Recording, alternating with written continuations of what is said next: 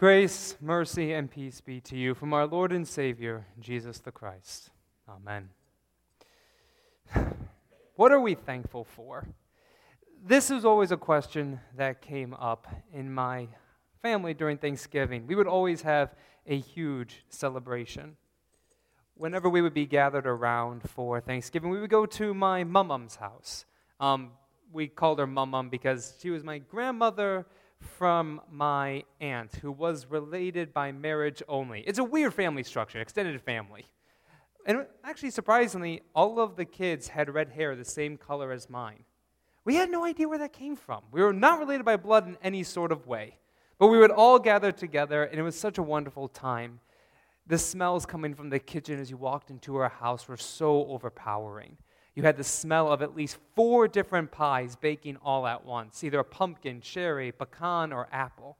And then you had the wonderful smell of of 2 turkeys being roasted in an oven. We had 2 because one was good. The other one, well, let's just say it was a bit underdone. You could still hear it gobbling a little bit. You tend to stay away from that one in the Cush family dinner. And we would always gather around the table, surrounded by family and friends, the Lions football game going on, praying that they would actually win just 1 game out of the year, and being let down, of course, in the 4th quarter. But we would all sit around that table, and I just remember the smiles of all my family members, related or not. And we would all go around, and we would all say one thing that we were thankful for. That stuck with me. It stuck with me that in that moment, we gave thanksgiving. Now, I want to understand why I bring that up here. Yes, it's a fun family story, but we're talking a lot about Thanksgiving. So you might be confused as to why my sermon says, why Thanksgiving? Well, it has to do with Paul here today in Philippians. Now, the reason why Paul was writing the Philippians was twofold. One of the reasons was that they were having some unity problems within the church of Philippi. They were squabbling among themselves, quarreling with themselves, getting into vicious arguments, trying to figure out what was the correct way to preach the gospel, the right way to do things. And they were becoming fractured within themselves. They weren't gathered as a family together at one table. And so Paul had to write to them in saying, please be reconciled to one another. Be one with one another. You are all brothers and sisters in Christ. Be thankful for each other. Another reason he was writing for them, and we kind of heard it here at the end of the letter, was because Paul has received a wonderful gift. He got a gift, and we're not quite sure what that gift was. It might have been some clothing, food, money. Whatever it was such a wonderful and large gift that he had to tell the Philippians, thank you for it. And doesn't that sound like a wonderful, good message to have on Thanksgiving Eve? A wonderful epistle lesson about how much one of the great fathers of the church, Paul, is thanking a congregation. But actually, when I was reading this, it amazed me that Paul could even be thankful. I actually wondered, why was he giving thanksgiving? Now, I'm not saying that Paul was not grateful for the gift, far from it. He spends the last part of his letter just abounding in thanks for this. So why am I saying to all of you here tonight that I'm not understanding why Thanksgiving? Well, it's simply from where Paul is writing this letter from. The letter to the Philippians was wrote sometime around 60 A.D. This was coming, of course, toward a very tragic event in the history of the church. It was during the first persecution under Nero. And it was written when Paul was imprisoned in Rome. He was imprisoned in some think that it was either in a small little hovel in the ground in a cell surrounded by guards and other prisoners. Some say he was under house arrest with a guard stationed right there next to him, ready to cut him down if he even moved a muscle to escape. But whatever the case, whatever the type of imprisonment that he was, Paul was still a prisoner in Rome, a prisoner in chains. And yet, he writes with such a thankful heart, abounding in it. He says things like, I am thankful for the gift you have sent me. And he also says to them that he has found contentment. He knows how to find contentment in every need, in hunger or abundance, in little or much. I could only read this letter and I'm thinking, wow, that's almost impossible.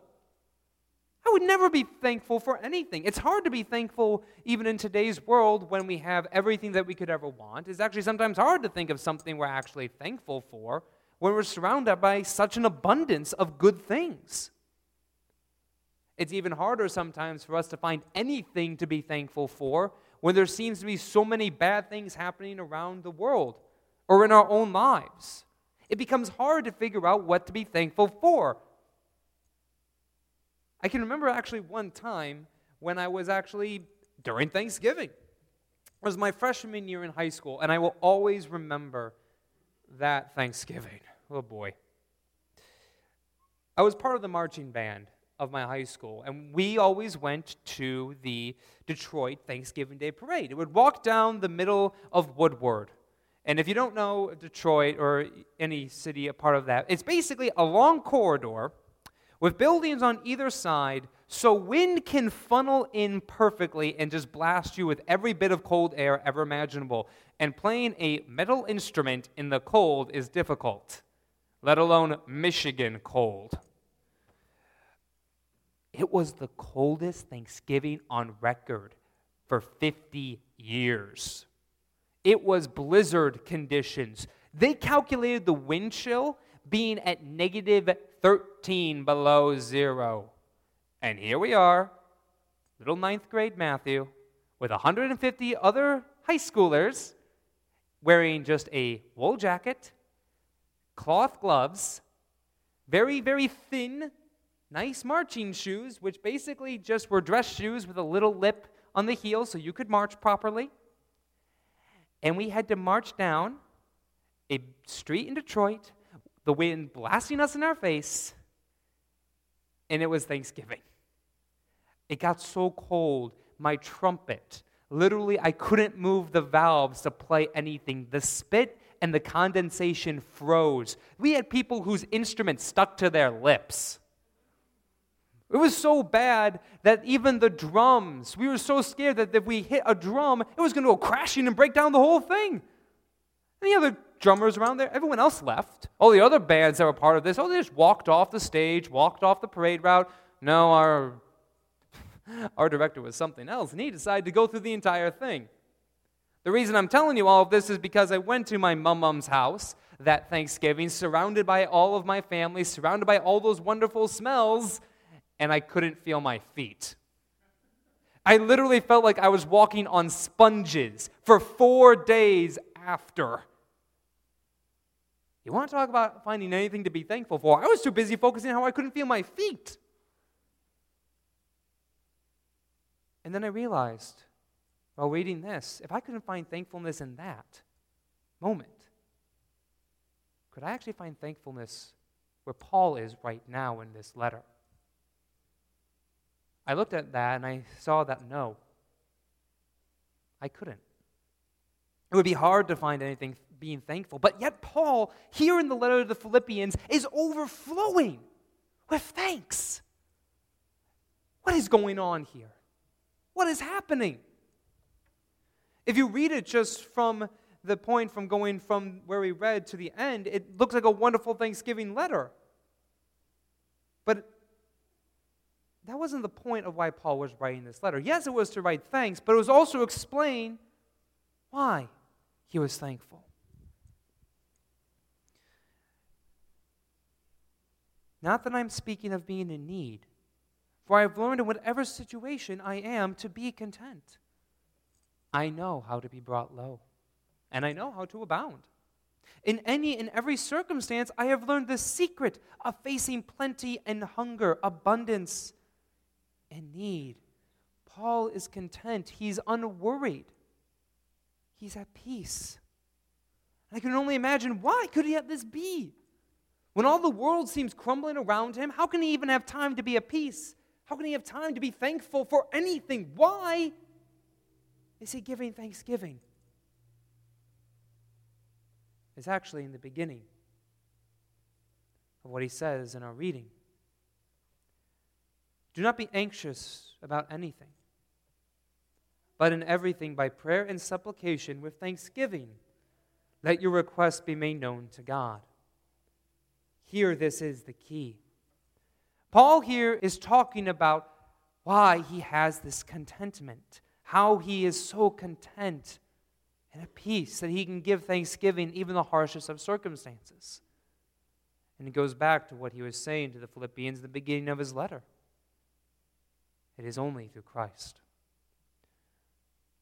And it is only through prayer that Paul can actually go and feel this peace. If you really think about it, this is one of the most wonderful gifts that really we take almost as a secondary glance as a Christian. We can be thankful for the many things that God has blessed us with, our health, our families, the good food we're all about to eat, or maybe even cooking in our homes at this very minute. Thankful that everyone has arrived safely, but how many times in our Christian life have we been thankful that we can pray? This prayer that Paul is speaking about, praying with thanksgiving to God, it's a gift for him. He's thankful for this gift of prayer. And if you think about it, this is one of the most precious gifts that God has given his people for their benefit to be at ease. We are able to go to God in prayer. And this is the same God who created the universe, who created all things, who has blessed the entire world, and yet he beseeches us individually and as a church to go to him in prayer. He wants to hear our prayers. He wants to hear our cries for help, and he promises that he will receive these prayers and he hears them, and that he works all things for our good. He works all things for us.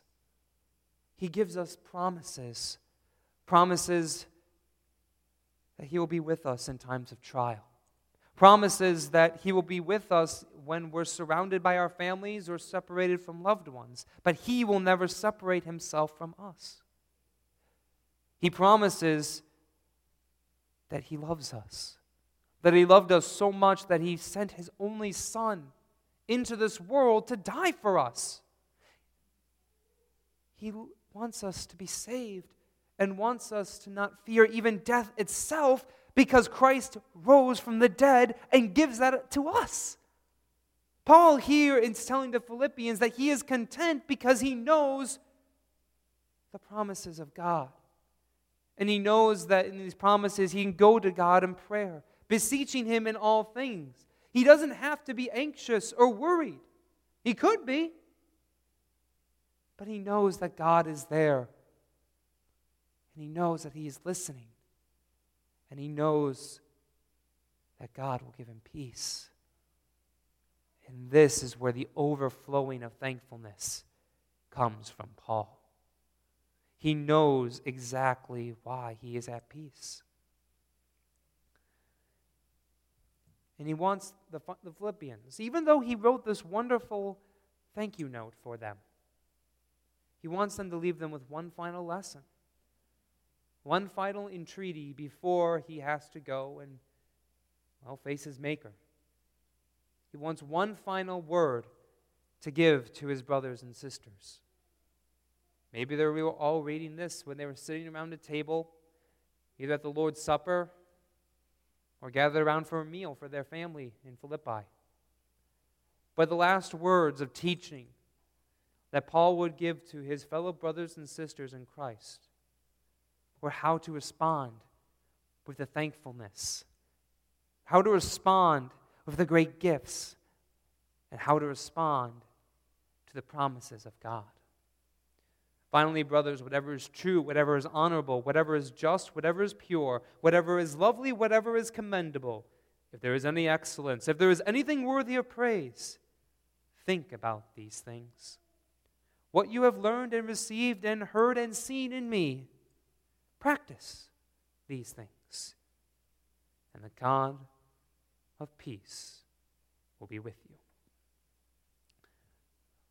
With thankful hearts, emboldened by the promises of Christ, the sure promise that God hears and provides for us in any situation that we are in, whether we have everything that we could ever want or we are in the depths of our deepest despair. We know that God is there and He wants to hear us. He wants to hear our prayers. He wants us to go and seek these things that are good for His people because He will always be with us. Whether that be surrounded by our families, whether that be a cold child with feet frozen to his shoes, we can be content in everything because the God of peace is with us. We may be thankful for all things, no matter the circumstances, for we have the promises of Christ each and every day. And so, on this especially day of Thanksgiving, we give thanks for all things that Christ has given to us. Amen.